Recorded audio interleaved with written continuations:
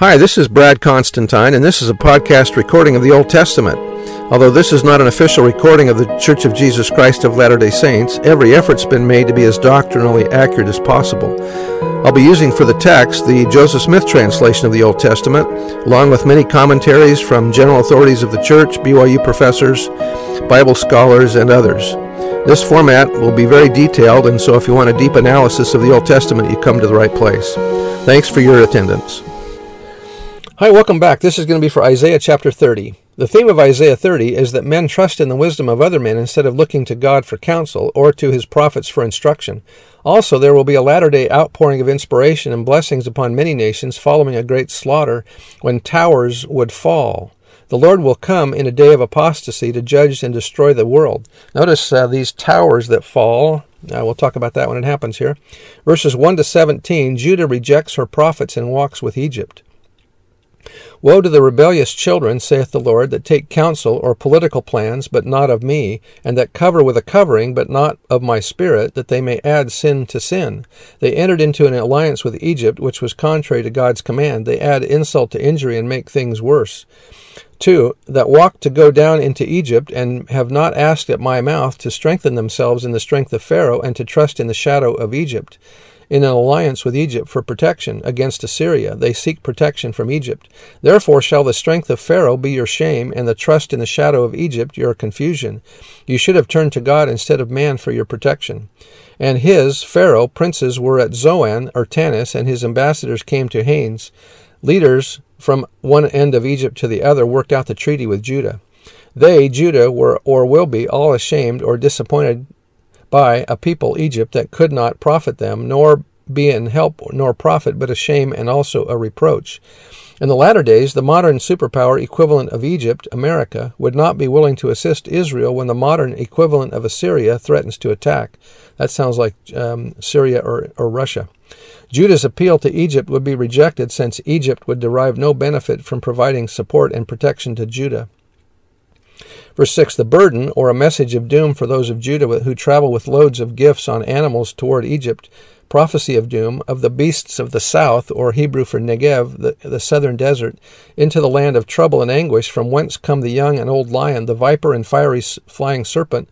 They will carry their riches upon the shoulders of young asses, and their treasures upon the bunches of camels, to a people that shall not profit them. For the Egyptian shall help in vain, and to no purpose. Therefore have I cried concerning this. Their strength is to sit still. Egypt will not help Judah. Now go, write it before them in a table, and note it in a book, that it may be for the time to come, for ever and ever.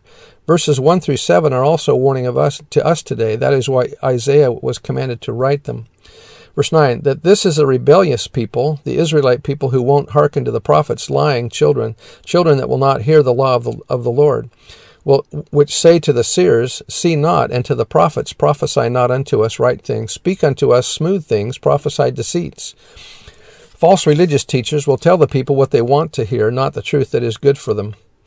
Verse 11, get you out of the way, turn aside out of the path, cause the Holy One of Israel to cease from before us. Wherefore, thus saith the Lord, the Holy One of Israel, because ye despise this word, and trust in oppression and perverseness, and stay thereon, therefore this iniquity shall be to you as a breach ready to fall, swelling out on a high wall, whose breaking cometh suddenly at an instant. You are living on borrowed time. You have broken the covenant that could protect you like a wall, by making covenants with Egypt rather than God. 14, and he, Christ, shall break it as the breaking of the potter's vessel that is broken in pieces. He shall not spare, so that there shall not be found in the bursting of it assured to take fire from the hearth, or to take water withal out of the pit. In other words, nothing usable remains. For thus saith the Lord God, the Holy One of Israel, in returning and rest shall ye be saved. In quietness and in confidence shall be your strength, and ye would not. Judah could have relaxed in the assurance of God's protection. But ye said, no, for we will flee upon horses, therefore shall ye flee. And we will ride upon the swift, therefore shall they that pursue you be swift. Judah brags that they can beat Assyria, but the opposite will happen. 1,000 shall flee at the rebuke of one, at the rebuke of 5 shall ye flee, till ye be left as a beacon upon the top of a mountain, and as an ensign on a hill. No one is left. Even though only a few of Judah's population will be left, they will act as an ensign to the nations. Verses 18 to 26, Zion is restored to Jerusalem. And therefore will the Lord wait. The Lord will wait until the day of restoration to bless Israel with his presence. Because of your wickedness, the Lord will have to wait until justice is served, that he may be gracious unto you in a future time, and therefore will he be exalted, that he may have mercy upon you, for the Lord is a God of judgment, or justice. Blessed are all they that wait for him. Isaiah here describes the paradise-like conditions for those who trust in God. For the people that shall dwell in Zion at Jerusalem, thou shalt weep no more. He will be very gracious unto thee at the voice of thy cry. When he shall hear it, he will answer thee. And though the Lord give you the bread of adversity, punishment for your disobedience, and the water of affliction, yet shall not thy teachers, the Lord, be removed into a corner any more, but thine eyes shall see thy teachers. And thine ears shall hear a word behind thee, saying, This is the way, walk ye in it. When ye turn to the right hand, and when ye turn to the left, you will be surrounded with truth. True doctrine will eventually be taught by true messengers. Ye shall defile also the covering of thy graven images of silver, and the ornament of thy molten images of gold. Thou shalt cast them away as a menstruous cloth. They will be totally repulsive to you. Thou shalt say unto it, Get thee hence. You will shudder at the thought of idol worship. Then shall he give the rain of thy seed, that thou shalt sow the ground withal, and bread of the increase of the earth, and it shall be fat and plenteous. In that day shall thy cattle feed in large pastures. Things will go well for Israel when they repent, and prosperity. The oxen likewise, and the young asses that ear the ground, or work the ground, shall eat clean provender, which hath been winnowed, and with the shovel and with the fan. And there shall be upon every high mountain, and upon every high hill, rivers and streams of waters. In the day of the great slaughter, or the day of destruction of all enemies, when the towers fall, when your enemies are destroyed. Notice that it says towers, plural. I wonder if that's the falling of the Twin Towers in New York when we had the attack on 9/11. Moreover, the light of the moon shall be as the light of the sun, and the light of the sun shall be sevenfold. In other words, things will be better than you can imagine. This may indicate an increase in the light of Christ, Holy Ghost, and gifts of the Spirit, as the light of 7 days in the day that the Lord bindeth up the breach of his people, and healeth the stroke of their wound. A symbol of his power will come to destroy Assyria, or wickedness. Christ will heal those that repent. Verses 25 and 26 are best considered together on the basis of their chiastic structure, in which Isaiah foretells a traumatic latter-day event. However, as if to shield us from the bad news, he envelops the prophecy with good news about what would happen as a consequence of the event.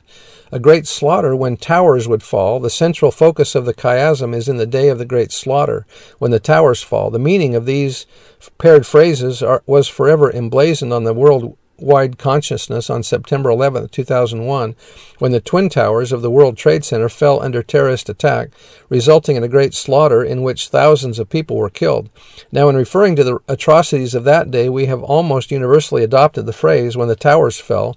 Whether or not we know of Isaiah's prophecy, verse 25 describes an abundance of spiritual blessings that would come as a result of the traumatic event, and the wards that would ensue. Water is a metaphor, meaning inspiration and blessings from heaven, whereas mountains and hills are metaphors, meaning nations of the earth, both large and small. The meaning is that the nations of the earth would be blessed by a streaming flow of revelation and blessings. Verse 26, using a different metaphor, further describes an abundance of inspiration and blessings from God that would be made available to the nations of the earth in that day.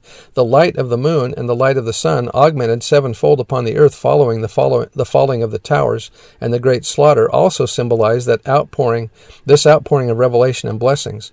The chiastic structure tells us that the metaphors of verses 25 and 26 are the same. Both are consequences of the event described in the central focus.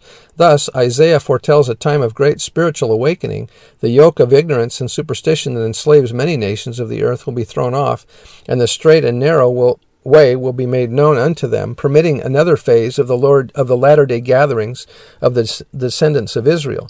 The Lord's guidance and inspiration will also increase dramatically upon the righteous in that day, healing the affliction of their long exile and providing comfort to those who suffered great loss. I don't think that this has been completely fulfilled yet, so this is something yet to happen. I'm hoping it happens soon. Verses 27 to 33, the Lord burns the wicked at his second coming. Behold, the name of the Lord cometh from far, burning with his anger, and the burden thereof is heavy. His lips are full of indignation, and his tongue as a devouring fire. In other words, the wicked are destroyed. And his breath, as an overflowing stream, an invading army, shall reach to the midst of the neck, to sift the nations with the sieve of vanity. And there shall be a bridle in the jaws of the people, causing them to err. They have allowed wickedness to take hold of them and control them. The bridle in the jaws will prevent them from errors. Ye, verse 29, ye, the righteous survivors, shall have a song, joy of the survivors, as in the night when a holy solemnity is kept, the sanctifying of a feast day, and gladness of heart, as when one goeth with a pipe to come into the mountain of the Lord, to the mighty, in Hebrew that's rock, one of Israel. Those who heed the prophets will be protected. And the Lord will cause his glorious voice to be heard, and shall show the lighting down of his arm, with the indignation of his anger, with the flame of a devouring fire, with scattering and tempest and hailstones. For through the voice of the Lord shall the Assyrian be beaten down, which smote with a rod, and in every place where the grounded staffs shall pass, which the Lord shall lay upon him, it shall be with tabrets and harps, and in battles of shaking, or waves of battles, will he fight with it, or against them. God will fight with his voice as well as with music. For Tophet, the place of burning, this was an area south of Jerusalem where humans were sacrificed to Molech, a fire god. Worshippers dug a large deep pit, fitted it with wood, ignited the fire, and then sacrificed humans there. It's also a metaphor for hell. Is ordained of old, was planned for in the beginning. Yea, for the king of Assyria it is prepared. He hath made it deep and large. It is big enough for all the wicked. The pile thereof is fire and much wood. The breath of the Lord, like a stream of brimstone, doth kindle it. And so, anyway, that's the end of the chapter. You can see lots of things in there happening in the last days. We are in exciting times, aren't we? Anyway, see you later. Bye.